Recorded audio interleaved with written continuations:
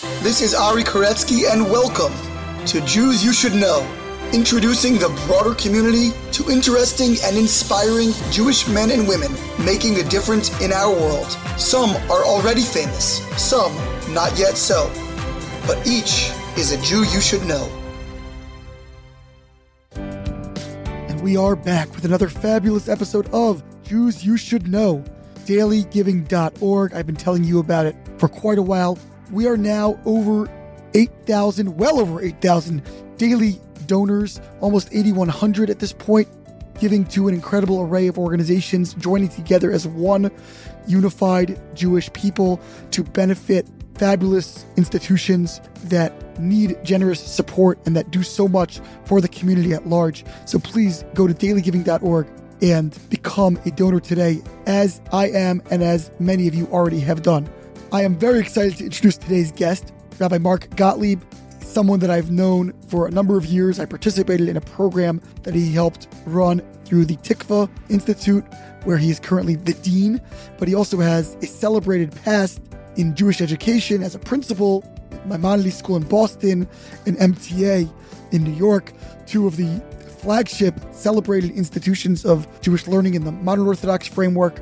In his own right is a scholar, a Renaissance man, as an educator, as a thinker, and he also has a wonderful personal story of his own Jewish upbringing. So excited to bring him to you today. Meanwhile, a reminder is always to follow us on social media at Jews You Should Know, spelled out fully, on Instagram and Facebook. Jews You Should Know with the letter U on Twitter. Comments, questions to JewsYouShouldKnow@gmail.com. Subscribe wherever you're listening. If that's on an iPhone, click the plus sign in the upper right-hand corner to what's now called follow. Everywhere else you can subscribe, whether that's Spotify, Google, or any podcast application. And now to our conversation with Tikva Dean and longtime educator and principal, Rabbi Mark Gottlieb.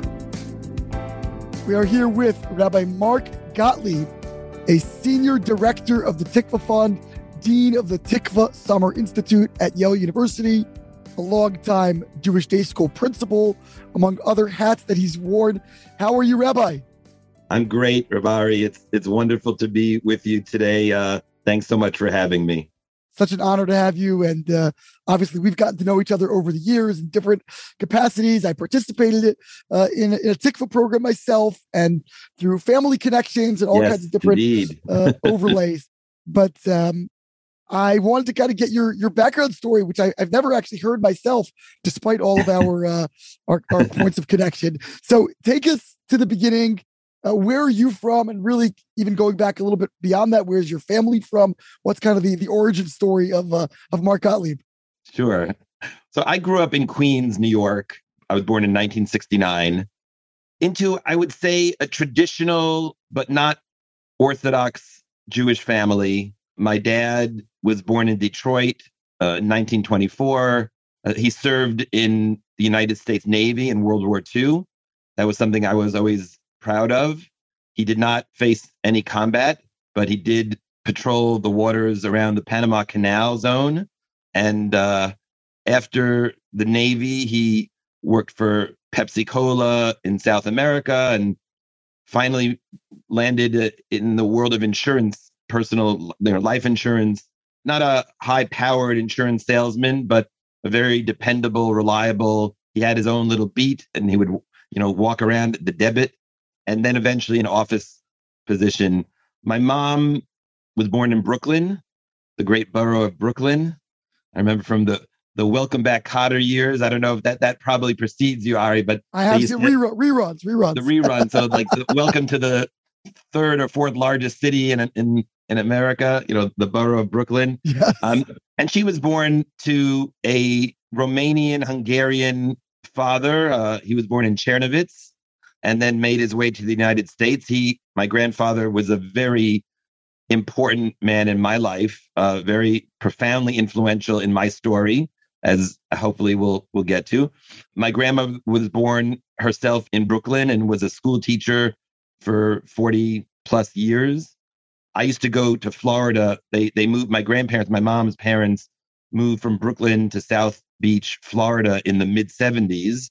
And I spent most of my winter vacations growing up in Florida and then in California when they moved in the mid 80s, very close to my grandparents. My grandparents were really the spiritual and religious influence. They insisted that I go to yeshiva day school. So I remember visiting the local public school in Hollis, Queens when I was a little kid and, touring the building or whatever you do on these tours. And my grandparents said, just no, he's going to go to yeshiva. And so were they strictly observant themselves? So by that time in their lives, by the time I came around and by the time I became close and spent a lot of basically every Pesach was with my grandparents and every winter break. By then they were observant. They were, I would say, Shomer Shabbos. I visibly and vividly remember my grandfather, davening, putting on talis tefillin every day, trying to go to a minyan when he could. They were not Orthodox growing up. They attended the Flatbush Jewish Center, which was kind of a conservative bastion in Flatbush in those years in the 50s and 60s, early 70s. But my grandfather, who was not even a high school graduate, he was a high school dropout to work. He was very well read, very literate in Jewish philosophy, Jewish thought, Jewish history. His bookcase had things, now I take it for granted. I'm sitting in a big room with a lot of books, but he had many books. For me in a home in my apartment in Queens, there weren't really many books. He had books. He had Rabbi Soloveitchik and Abraham Joshua Heschel, and he had Solzhenitsyn, and he had Rav Hirsch. He just had, I would say the literate man or the literate Jew in the 20th century's bookshelf. And that made a profound impact on me. I became an avid reader and always interested in religion and philosophy and theology and history. And I attribute it to his bookcase, his bookshelf. But it sounds like he became observant later on. Yeah, I think when his mother died, he started saying Kaddish for her every day. And that triggered some kind of religious awakening, some kind of religious renaissance. I never got the full story, but that's how I reconstructed it. And like I said, by the time I came along, in the early 70s, spending a lot of time with my grandparents, they were the only frum relatives that I had, and they were profoundly influential on me. It's just exceedingly rare in that generation for someone to go in that direction. It's very countercultural at that time. Most people of his generation were sliding away from tradition, maybe holding on to some sort of vestiges, in the suburbs and, conservative synagogue or something. But to have that sort of resurgence of formal observance, I think was quite rare, was it not? I mean, it certainly, it felt rare when I looked around the synagogue that I grew up in, which eventually turned from a traditional synagogue, which had men only section, women only section, and a mixed section. That generation was either dying out or falling away from their particular form of faith, and more Orthodox people were moving into the neighborhood. So by the time my bar mitzvah came around, the Holliswood Jewish Center became an Orthodox shul, and subsequently under great leadership, Rabbi Menachem Penner, Mark Penner, Rabbi Rafi Butler was really the rabbi who saw that transition under his watch. But I certainly have a lot of hakaras hatov for the leadership of Holliswood Jewish Center that preceded these rabbis that were helping me become more observant. How old were you when your grandfather passed away? I was 22 years old when my grandfather passed away. Wow. He passed away the year that I was in Eretz Yisrael, when I was married and learning in the Grus Kollel. Beautiful. And by then they had been living in the Bay Area in California, in Cupertino, California, for about 6 or 7 years, to be closer to my aunt, who was really able to help them in both of my grandfather and grandmother's later years. They were, I guess, helping found Apple or something like that at the time. my uncle Mike Korn worked for IBM. Actually, he was one of the first to move out from the East Coast to the West Coast in the early 70s. I think in 73, 74, something like that. Interesting. So what was your early yeshiva experience like? I mean, was there any dissonance, given that your own immediate family was not all that observant, and yet you were drawn intellectually to studying all these different topics. Yeah, no, for a number of years, I was definitely living kind of a divided life, a dual life, not quite Shomer Shabbos yet, not quite Shomer Kashrus yet. I have I have memories of lots of treif restaurants and lots of places that I enjoyed in those days. I don't want to wax too poetic about my love of bacon, but I hope I've done tshuva on all of that. But the truth is that until I was in about sixth grade, sixth grade, things were not so clear or integrated in my life. But by the time, a little before my bar mitzvah, I made, increasingly more conscious decisions to make sure that I was living a life that reflected what I was learning in yeshiva, reflected the lives of my friends that were, again, hugely significant in my life as an only child. I'm an only child, which definitely played I think a pretty oversized role in my formation psychologically and just how my life unfolded, the things that I was able to do because I was an only child, the things that I needed because I was an only child. I needed friendship, and I was very blessed to have incredible friends growing up in yeshiva, in elementary school and high school. I became a Ben Bias in so many different homes around Queens, mostly in Kew Garden Hills and Hillcrest and Jamaica Estates. And I just was very lucky to find many families that were very kind to me. And I felt lucky that my parents, although at the time I don't think I would have expressed it this way, that my parents were willing to let me go and to let me pursue my own passion and find those families that would be adoptive homes for me as I was becoming frum. What's interesting is, fifth or sixth grade is quite a young age, or even before bar mitzvah. You say you started solidifying your commitment to a more observant lifestyle. That's a fairly young age to be doing so out of purely, rational or intellectual reasons. Would you say that it was that was the driving force at the time, or it was more just out of a desire to sort of create a coherent, to bring some coherence to your lifestyle? Yeah, I think probably the latter. I can't think of a specific moment that I was makabel upon myself. Okay, now I'm not going to be Michal Shabbos, or now I'm going to really observe kashrus strictly in the home, outside of the home. I think it was circumstance and a growing sense that I was living this dual, in some ways fragmented life. And that I don't think sat well with me.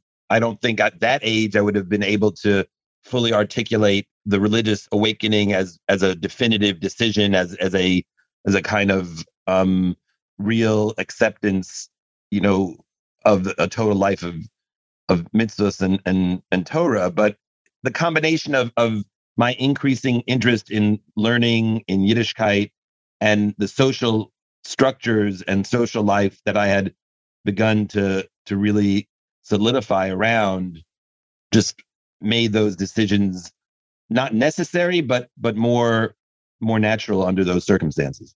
I guess as often is the case, we are, complex beings, and very often the intellectual pursuit or the investigation, some might say cynically justification, often, follows the emotional choice or the emotional commitments that we make in our lives. So it sounds like you kind of were committed to this life and then began deepening the sort of the exploration of that on a more academic level. Definitely on a more deliberate and more thoughtful level, as I got older, and certainly through high school, that was already, a period of really peak commitment, to the point where I was becoming, a real nuisance to my parents about looking for kashrut, hashgacha labels in the house. My parents always maintained, and this is sort of somewhat naive, but for me, it's nostalgic to think about. My father always insisted that he kept a kosher home. And he tried. I mean, we never brought treif meat into the house ever, but it was, by today's kosher standards, it would not have passed muster as a fully, Orthodox kosher home. But then I became a bit of a tyrant, and and dishes and kashrus and hashgachas, but my parents my parents were very forgiving and very understanding, and they loved me very much. As an only child, there was certainly no loss of love for me as a young person growing up. So I very, highly very concentrated blessed. love. Yeah. A lot of concentrated love. Yes. So who were some of the influences, I would say intellectually at that point, as you said, kind of coming into your own in high school and really beginning to develop a sense of not just, that feeling for Judaism, but that appreciation of it, on a more academic level or understanding of Judaism? Who were those influences as you grew up? Sure. So by the time, high school rolls around, so I'm already in like a Masmidim Shir at MTA and surrounded by friends that take learning seriously as much as a modern Orthodox, 15, 16-year-old. It's not, it's not the Mir or Chaim Berlin or, Shara Torah, even in Queens. It's MTA. But we were very lucky to have some incredible rebbeim in MTA. And as a junior, I was really, really privileged to have Rabbi Meir Tursky as a Rebbe. Really? Wow. Who spent So he was in the high school at that time. Yeah, he spent 3 years in MTA in the high school before moving on to the Beis Medrash, to the yeshiva. But that was a fantastic year of growth, of pushing me to learn, pushing me to think about what it meant to be a Ben Torah, the kind of demands intellectually and in terms of a vision of Frumkeit were very powerful and very motivating. And so he was definitely a significant role model. Just his mere presence, let alone the substance of the learning that we did, was very powerful. The very same year, I met another Rebbe who would continue to be a major figure in my life, ad hayom hazeh, and that's Rabbi Meir Schiller. Rabbi Meir Schiller was a Rebbe at that time. He was a hockey coach, yes. By then he was coaching for MTA, but he was not yet teaching at MTA. He was not yet a Rebbe at MTA. He was a Rebbe at OTI, which was a smaller boys only yeshiva in Queens, where many of my closest friends from both elementary school, from Dov Revel, where I attended, and then new friends that I'd met through those friends in high school, he was a Rebbe there. And I met Rabbi Schiller. I remember the first time I met Rabbi Schiller, I was on my way to England with another couple of really close friends. And that was kind of an adventure, a young person's adventure. But I remember a Shabbaton, that the very first real interaction with Rabbi Schiller was a Shabbaton at OTI that I was able to attend. And I was just riveted by this man, looking, very imposing stature and figure, Hasidic garb. But when he spoke with such breadth of learning and such passion, not only for the worlds of Torah and mitzvahs and avodas Hashem, but for the worlds of truth and goodness and beauty in the broader culture, in the culture of the West, the culture of Europe, other faiths, taking those other faiths seriously without compromising his own emunas videos, but really taking the cultural and literary achievements of Christianity, especially, very, very seriously. And we were talking about the Rambam and Ramban on the body, and Aquinas and Augustine, and how these figures, while not being the same, of course, but there were certain affinities and certain counterintuitive dimensions of their thinking, of the Rambam's thinking about the body versus the Ramban, and how that played a role in views of sexuality. And it was just fascinating. This great, serious Talmid Chacham, who's also, so not only fluent, but interested in these other intellectual traditions. And then later on, that within a month or so of that Shabbaton, we went for a field trip to the Metropolitan Museum of Art. And the idea that you could be a Ben Torah and see the beauty of HaKadosh Baruch Hu's creation and the beauty of man's creative abilities, to live it. Modern Orthodoxy pays a lot of lip service to the idea of Torah v'chachma, Torah umada, Torah derech eretz, but to actually find someone who really seemed to live this seriously, and was also a huge sports fan. You alluded to this a little earlier, Ari, that he was a hockey coach, but he was a big sports fan. So I was just smitten. I was so taken by this approach, this approach to Avodas Hashem. The irony being it wasn't embodied by a modern Orthodox, at least modern Orthodox looking Jew. It was embodied by a square chassid. Yes, indeed. And look, I think, so those two very different rabbinic figures kind of punctuated my high school experience in a very profound way. And Baruch Hashem, I'm still in touch with both. And I feel very fortunate to have wandered into their, shiur room or sports arena. We did summer camps. Rabbi Shiller had these wonderful learning camps that had sports leagues and trips to the museums and some films. And so that gives you a window into sort of how my religious development unfolded in those very critical years. Essentially, I don't know Rabbi Shiller really personally at all, actually. He's a Jew to know. He's a Jew that you should know. I should interview him. You should definitely interview him. I read his book, his memoir. It was The Road Back or The Road Home. I forgot what it's called exactly. The Road Back. And but I also know through students of his that I became friendly with over my own time in my early 20s or late teens, that he is very, very active and thoughtful about the politics, and is very politically conservative, but in sort of that really intellectual tradition of conservatism, which, is something that I know you're engaged with now. I'm curious if early on he was a political influence on you. Oh, yes. I mean, early on, he was a total influence. Not that, I think I already had some powers of discernment at that age to sort of see the things that naturally advance, my own interests. But he was such a dominating figure, not in a way that was ever, oppressive, God forbid, or he, in fact, in a way that many people who would suggest or claim that his politics are too radical. He was always open, unlike many others who profess sort of an openness in thinking. He truly was and remains a thinker who's really open to debate, open to seeing things from another perspective, open to being moved himself in different ways. So there's no question that the interests that Rabbi Shiller introduced or helped foster, I think of a good example. I love the writings of C.S. Lewis. Now, Rabbi Shiller did not introduce me to C.S. Lewis, but he certainly stoked the flames of love and interest in C.S. Lewis.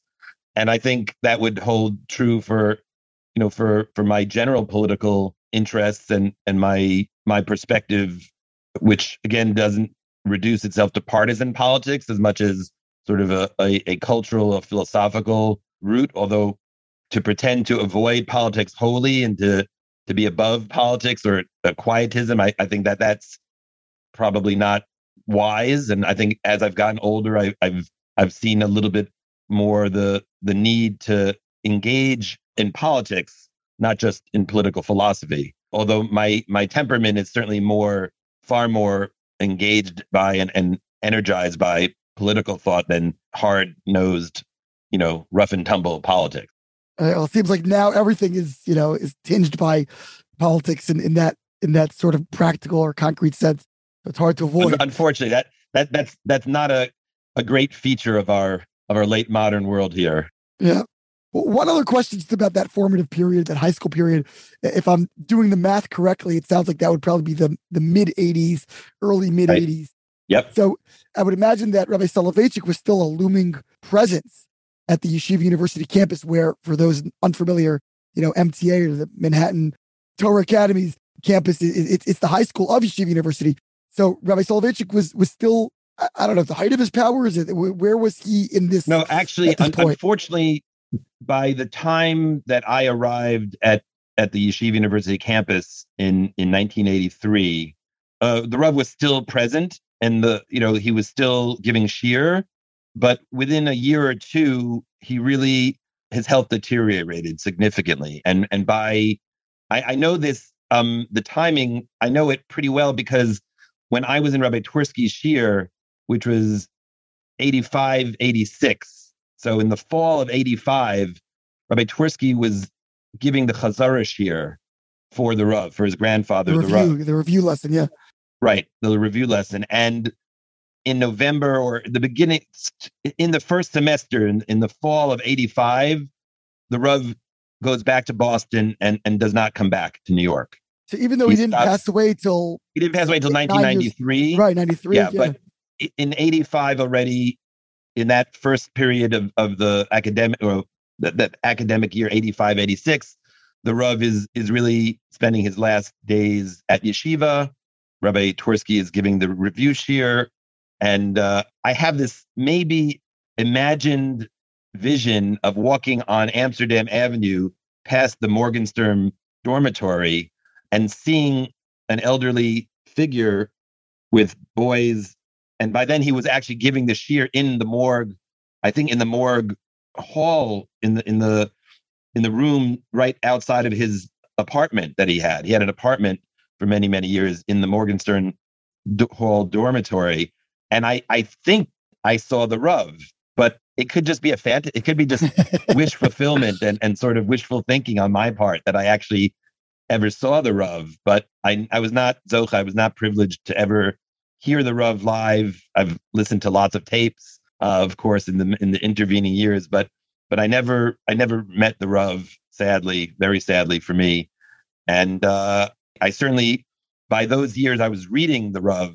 I was reading the Rav's writings and certainly becoming very interested in his thought and his Torah and his philosophy, which I think hangs together in an integrated whole. By the time I was an early admissions freshman at Yeshiva University, I was studying with Rabbi Shalom Karmi, a very special thinker and friend to this day, a longtime editor of the journal Tradition and professor of Jewish philosophy and Bible in Yeshiva University, Yeshiva College, another very important influence. So by the time I was an early admissions freshman that year, would have been 86, 87, I was studying the Rav in college with Rabbi Karmi and becoming less of an amateur and more of not a professional, but, someone that I had hadracha and I had, someone with a Masorah, let's put it that way, someone with a real tradition of how to think about the Rav, how to read the Rav.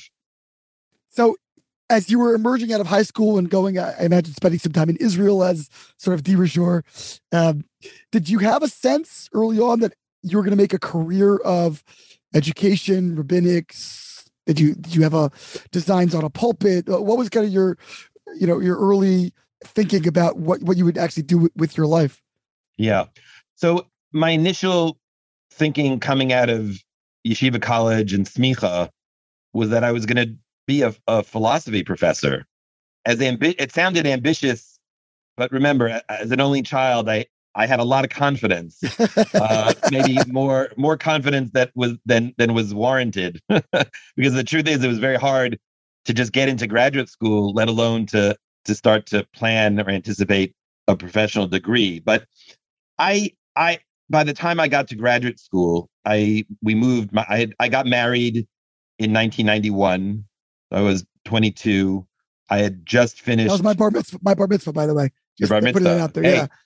October. Okay. When in 91? I got married June 11th. Not at the same weekend. Okay, no problem. So my wife and I, we spent our wonderful first year Shana Rishona at the Grus Kollel in Jerusalem.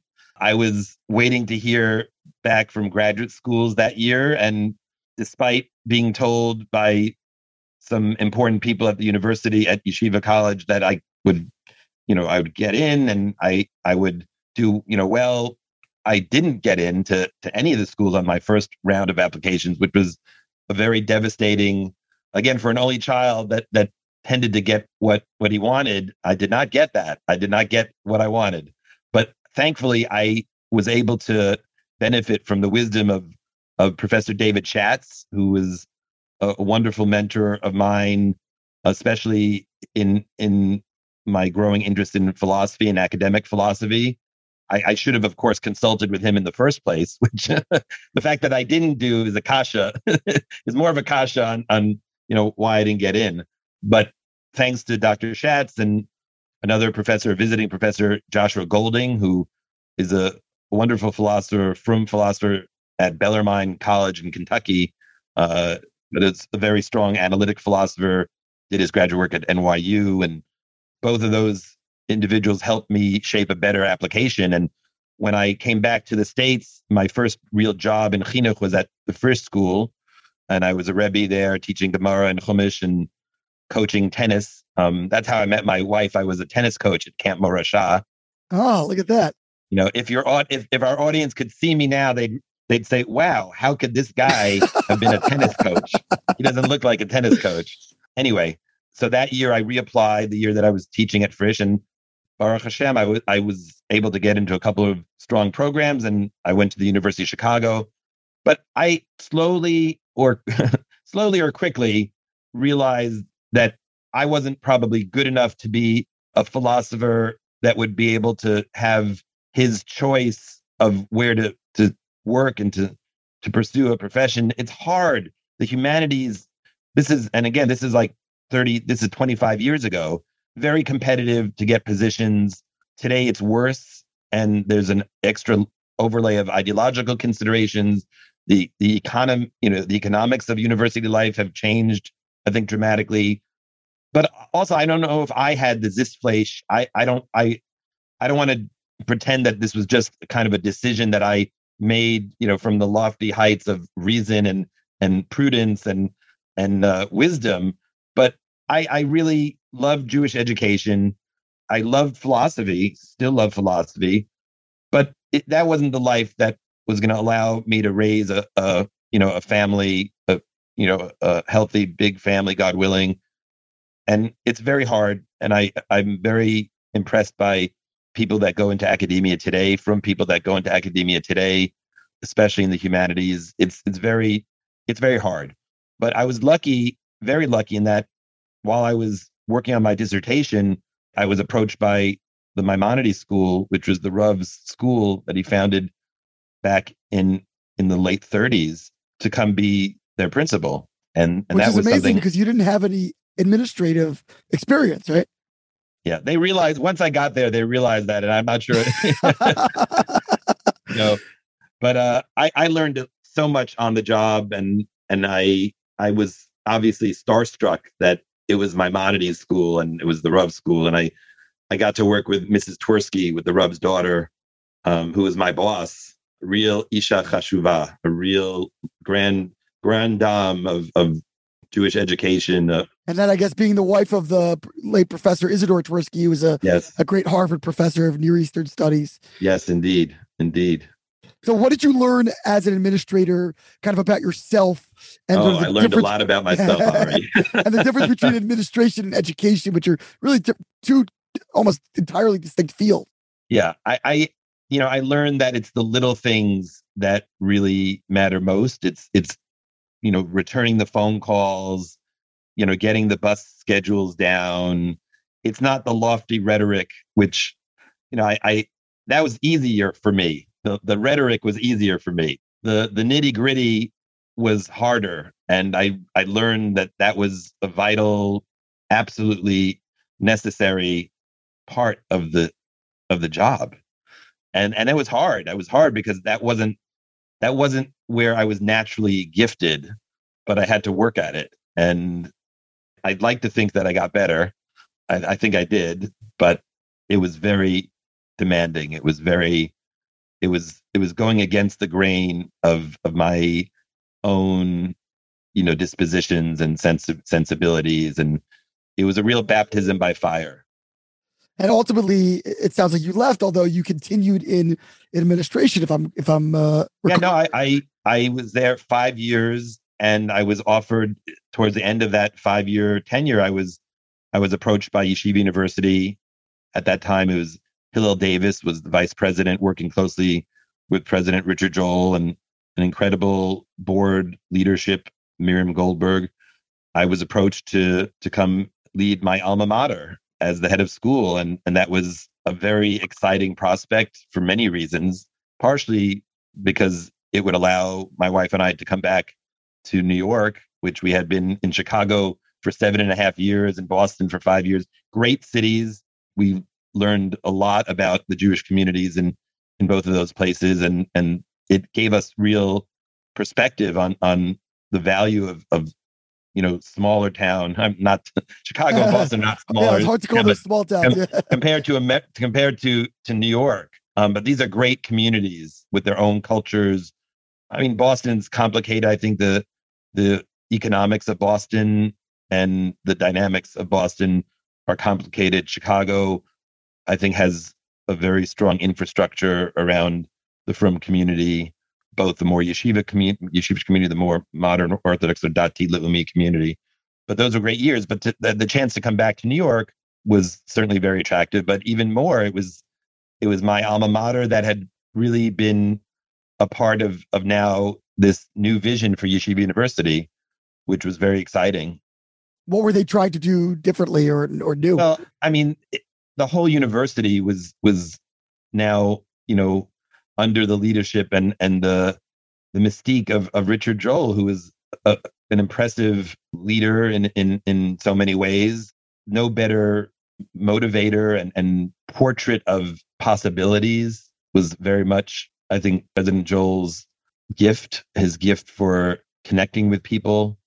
So the idea that the high school would be embraced in a new way, allowed to be the lab school for the college, for the university, allowed to have a kind of privileged status within the family of programs and schools in the university community was quite enticing, quite exciting, and certainly it was delivered upon. I mean, what we were able to do at MTA in those years, increasing the number of classes, reducing class sizes, creating an honors program, creating a base medrash, creating a learning center. These were things that had not happened before and that were possible with the leadership.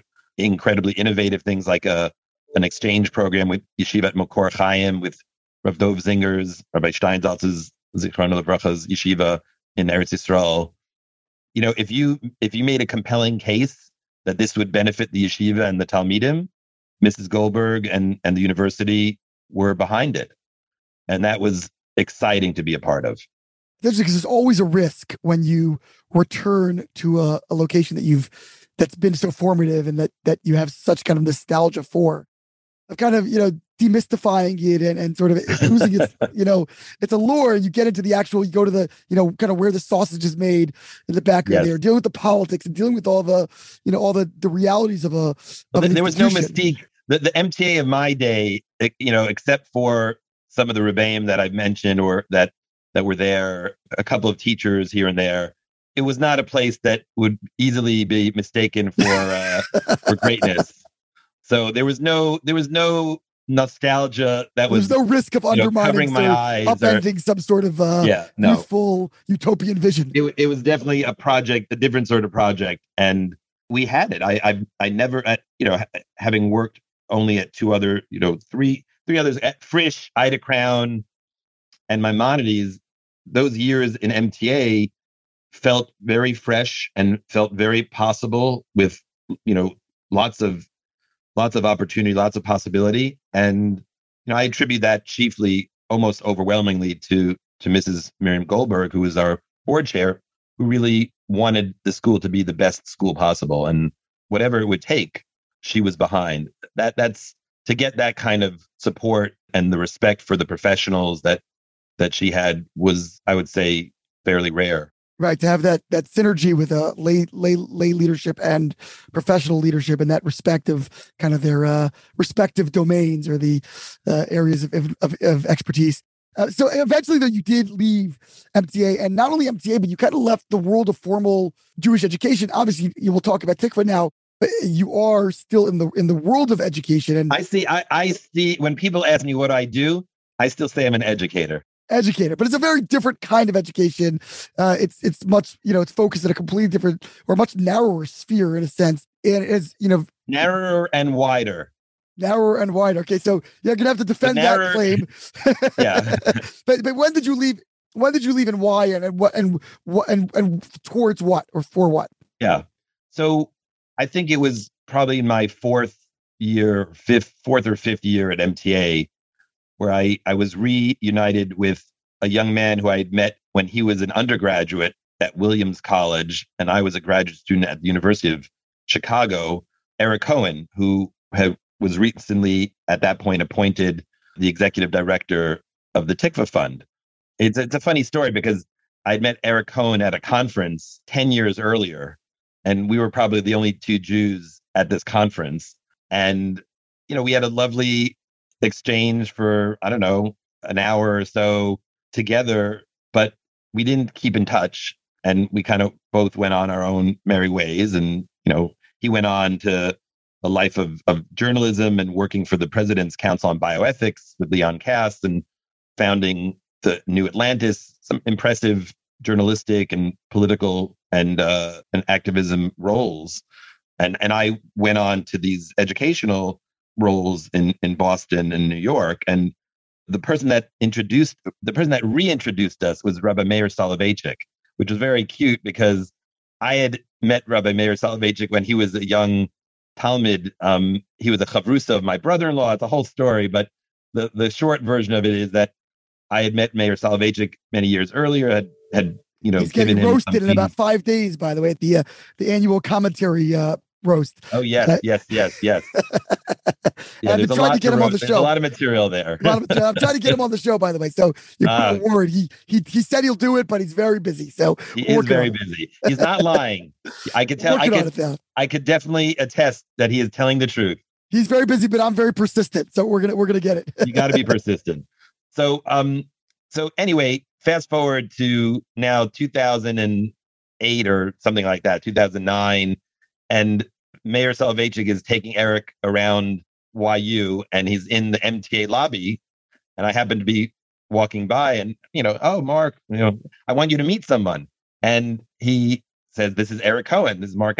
We immediately recognized each other, the names certainly, and that generated a whole new stage of conversations about the life of the mind in modern Orthodoxy, the prospects of teaching the humanities from a Jewish lens, but deeply engaging in the literature, the philosophy, the economics, the politics of the West.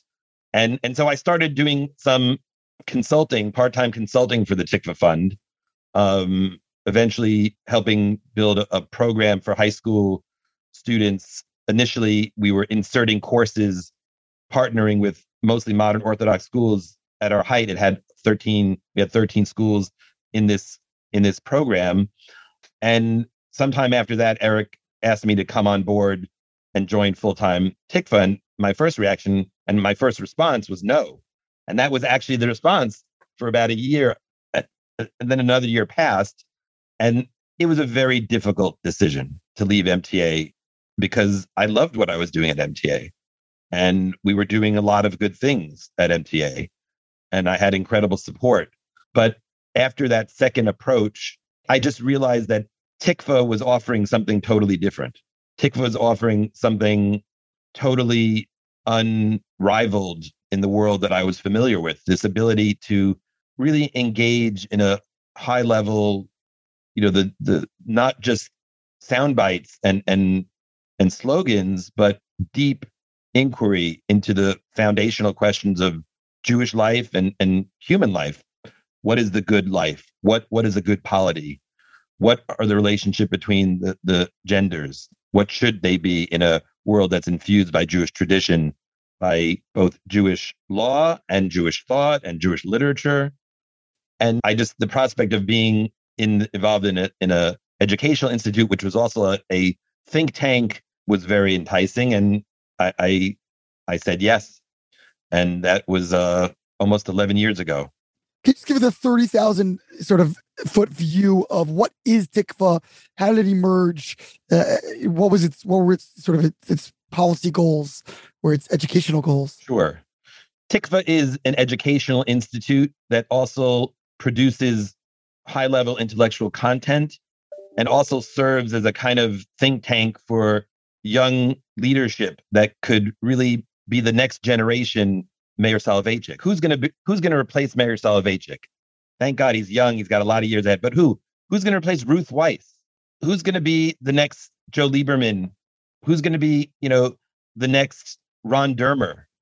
So Tikva is very committed to identifying and helping cultivate this next generation of Jewish intellectual leaders, Jewish political leaders, Jewish, social and communal leaders, thought leaders. We do that through a variety of different modalities and different means. We publish the Jewish Review of Books, a quarterly journal. We publish Mosaic Magazine, a daily web magazine. We publish a book series with Princeton University Press called The Jewish Ideas. We have a ton now of podcasts and digital content, classes, lectures. But the heart and soul of Tikva is education, of educating mostly younger people, students now from grade 7 through graduate school and young professionals. We have traditionally educated adults who are practitioners and professionals in their respective fields, some of the best representatives of their respective fields, all from a Jewish and culturally and politically conservative perspective, but one that cherishes real debate and real inquiry. In other words, we're not neutral, but we take arguments seriously. So in that sense, we both want trying to cultivate a sense of real debate, and in the spirit of the liberal arts and the humanities, finding, taking a journey and not saying where you're going to go from the beginning, but really letting the texts take you where they may. But we combine that with a sense of principled focus on the most foundational commitments Jewishly, and from a conservative point of view, of the centrality of the family, the importance of the market, not to be unregulated in a sense of wild, Ayn Rand capitalism or radical individualism, but certainly not socialism either. So, we have, I think, complicated views on some really complicated issues. And, the role of the family today is so much a battleground, frankly, for, questions of gender, questions of sexuality. There isn't a lot of sophisticated, thoughtful material out there on these contested themes and questions, but we try to provide that. And we're working in Israel now as well, Ari. We're working... Yes, Rabbi Pfeffer, of course. Rabbi Pfeffer, Amiad Cohen is our CEO in Israel, really trying to create a real conservative movement in Israel, that's truly new. That is really innovative in the sense that America, you say, well, there are AEI and the EPPC and the Hudson, and there are lots of institutions that are devoted to conservatism in America, but in Israel, there really isn't. And that's why Tikva in Israel is particularly critical and important. Even though there is a strong, and it is now become like a strong sort of right-leaning country, you feel like the intellectual... That's on national security questions. It's not necessarily around questions of economics. It's growing. I mean, I think tech and the startup culture, startup nation, to not coin a phrase, but to borrow a phrase, is certainly pushing the economic world closer to a free market. But there's still more work to be done. When a country has such a deep history with a certain way of viewing wealth and a certain way of viewing ownership and industry, it takes time to undo that, or it takes time to offer alternatives. So, I think also on governance, questions of constitutionalism, which of course Israel doesn't have a constitution, but that's precisely part of the challenge. The judiciary, Tikva has now launched its own Law and Liberty Society modeled after the Federalist Society here in the United States. That's a tremendous innovation in the cultural and intellectual and judicial life of Israel.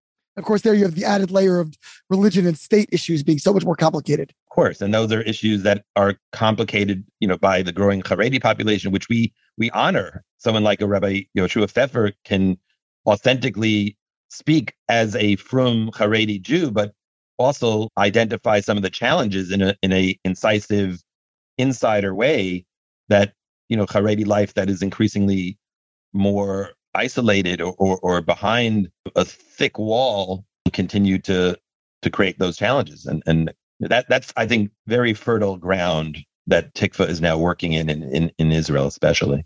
I think many people would critique the synthesizing of religion and politics, and in particular, sort of the tinging of religion with a particular brand of politics, whatever brand that might be, and saying, well, Judaism, Orthodox Judaism, Torah Judaism, whatever we'll call it, is not, conservative. It's not liberal. It's, issue by issue. It's its own domain. Is there a danger in sort of identifying, even if it's open to debate and discussion, but sort of coming at Judaism from a particular political persuasion, both practically in terms of alienating certain subsects of the population, but also intellectually, does it become a complicated, endeavor when we're not talking about something that's a political ideology? We're talking about a religion that might be multifaceted or variegated in its outlooks. Sure, I think that's exactly right, Ari. I would support what you just said fully, in the sense that Judaism transcends right and left. Judaism as a faith and as a worldview and as a religious system should never be reduced to right and left. Having said that, I think if you look at many of the elements, especially when it comes to the family, I think the economics is complicated.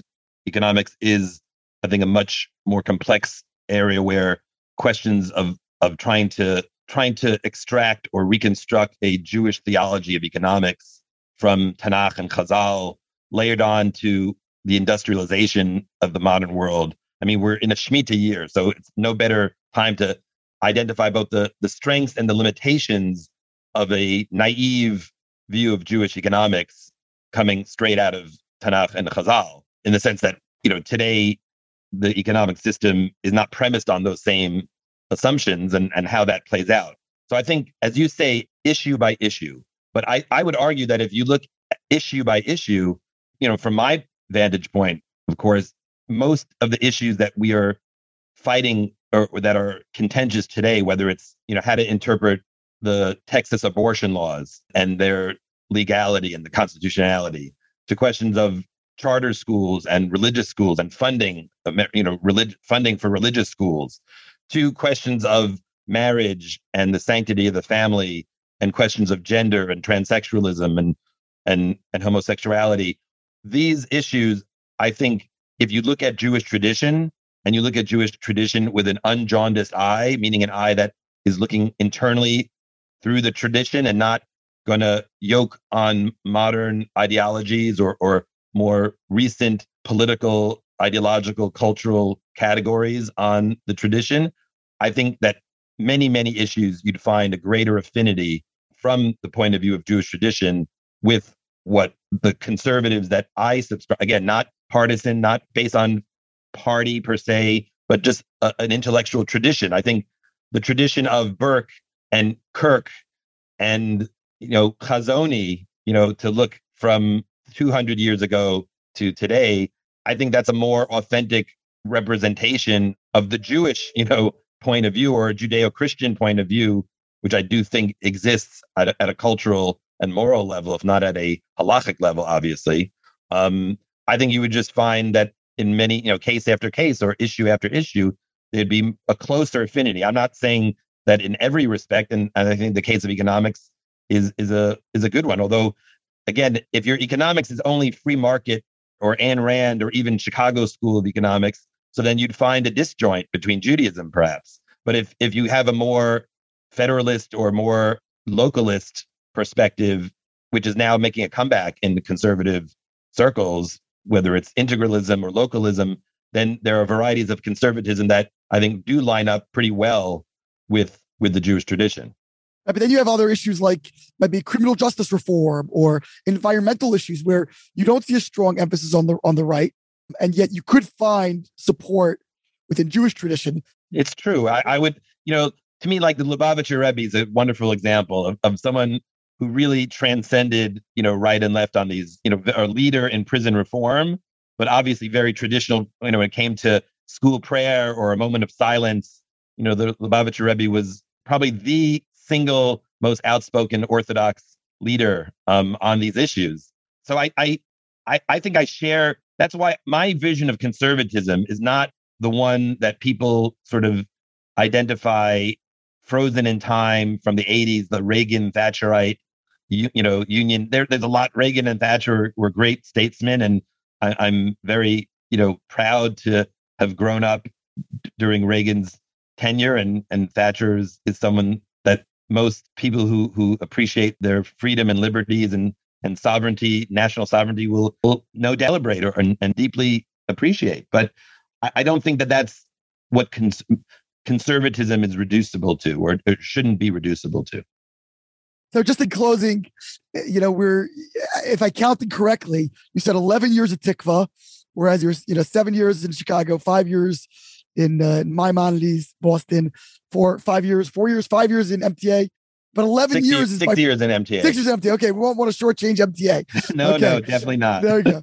But 11 years, again, I'm no math whiz. Coming on 11 years. Tell me that's the longer 10 than and a all half of the years. others. Yeah. So that, are you going to now add up and tell everybody my age? I already gave it away. I told everyone I was born in 1969. If they can't do that already at this point, then they don't deserve to know. But exactly, it's more a question of, at some point, do you get an itch for something new, or what's new within this enterprise for you that's keeping it fresh, that's keeping, what are you looking towards in sort of the next 10 years in your career? That's great. Look, I think one of the exciting things about Tikva is that it's very entrepreneurial. It's a place that really is always looking for the next opportunity, the next idea, the next partnership. Never rests on its laurels, really. And that's largely, overwhelmingly a credit to our executive director, Eric Cohen, who drives and pushes for excellence and for new opportunities. And so I would say the next horizon, I think, at least for my work, I hope, is to take this model of Jewish classical education, which we've been developing at Tikva over the past 10 years, especially over the past 2 or 3 years with the creation of the Tikva Online Academy, some of our other, like the Truman Scholar, some of our other programs, but to take that model of Jewish classical education and now go back to schools that are really looking for a less governmentally driven or less sort of typical, early 21st century curriculum with all of the buzzwords and with all of the sacred cows of a certain kind of liberalism or a certain kind of progressivism, and really offer another version of Jewish education, another version of Jewish education engaged specifically with the liberal arts, with the humanities, but to try to do that not on a national level, but on a local level, on a level of the community, because we know education really takes place in the day-to-day exchanges in the classrooms, in the Beis Medrash, in the auditoriums, in the gyms. Like that's where people are formed. If you were talking about formation of minds and hearts and souls, you need a kind of durability. You need a kind of consistency. You need a kind of contact on a regular basis. And when we were saying earlier, when you said, Ari, that you didn't quite say it this way, I appreciate. Oh, you're not an educator. You're doing something else now. Well, you're right in the sense that I'm not getting to see students on a day-to-day basis. That's an exciting possibility of taking the Tikva educational vision, which is not it's not Tikva per se. I would argue that it goes back to Rav Hirsch. It goes back to the kind of education that Rav Soloveitchik got himself. An education that Rabbi Jonathan Sachs was afforded. That kind of education. But to really work in an embedded, ingrained way with schools and communities that are looking for something different, that feel that something's exhausted now with the current curriculum or with the current way of thinking. That would be very exciting, and I think that's something that hopefully we'll see in the next number of years. We're doing a pilot program at the Frisch School, a course in PPE, philosophy, politics, economics, which may hold great promise for this kind of integrated view of education. But Tikva is a very exciting place. Anything could happen. We could create our own school. Who knows? And that might be very exciting as well. So okay, that's a great teaser right there. Right now with the University of Austin, you may have read yes, new university. So this is exciting. There's something afoot here in America and Israel, of course, And if I could be a part of it, I'd be honored and delighted. Okay, let's tell Bari Weiss to come on the show next. We'll get the University of Austin. Barry's also very busy. He's also very busy. Barry's also very busy. Yes, she definitely is. But yes, there's definitely an emerging movement of kind of independent or classically liberal thinkers that I think is becoming sort of a counterweight to maybe the progressive overreach of the last couple of years. Ari, if the Tikva summer program at Yale University, the Scholars Program, that's a 2-week program. Imagine if it was a 12-week or 24-week program. In other words, that was really what the curriculum looked like in a school. That would be a very powerful form of intellectual and informative engagement. And I think that's like the next horizon. That's the next arena of our work. Amazing. Well, I don't know that I can afford Frisch tuition, but if I can audit, sign me up. Sounds incredible. And like I said, I've done a program at Tikva myself, I guess about 5 years ago now, which is very enriching. And I look forward to more because it's a unique and treasured resource within the Jewish community. So, Rabbi Mark Gottlieb, thank you so much for sharing your story and for sharing the Tikva story now and for joining us today. Oh, my pleasure, Ari. Thanks so much for having me. And just a final reminder to join me, along with almost 8,000 other people, as a daily donor to dailygiving.org. You will be thrilled with yourself for days, months, and years to come. Dailygiving.org, proud sponsor of Jews You Should Know. Please join me in signing up right now. This has been Ari Koretsky on Jews You Should Know. Please visit us at JewsYouShouldKnow.com and subscribe at iTunes, Stitcher, or wherever you consume podcasts. Find us on social media at Jews You Should Know. If you'd like to become a supporter of this podcast, we would greatly appreciate that, and you can do so by visiting patreon.com. That's patreon.com/Jews You Should Know. Finally, if you have enjoyed this podcast, please leave us a review so that we can continue to grow and introduce many more people to Jews You Should Know.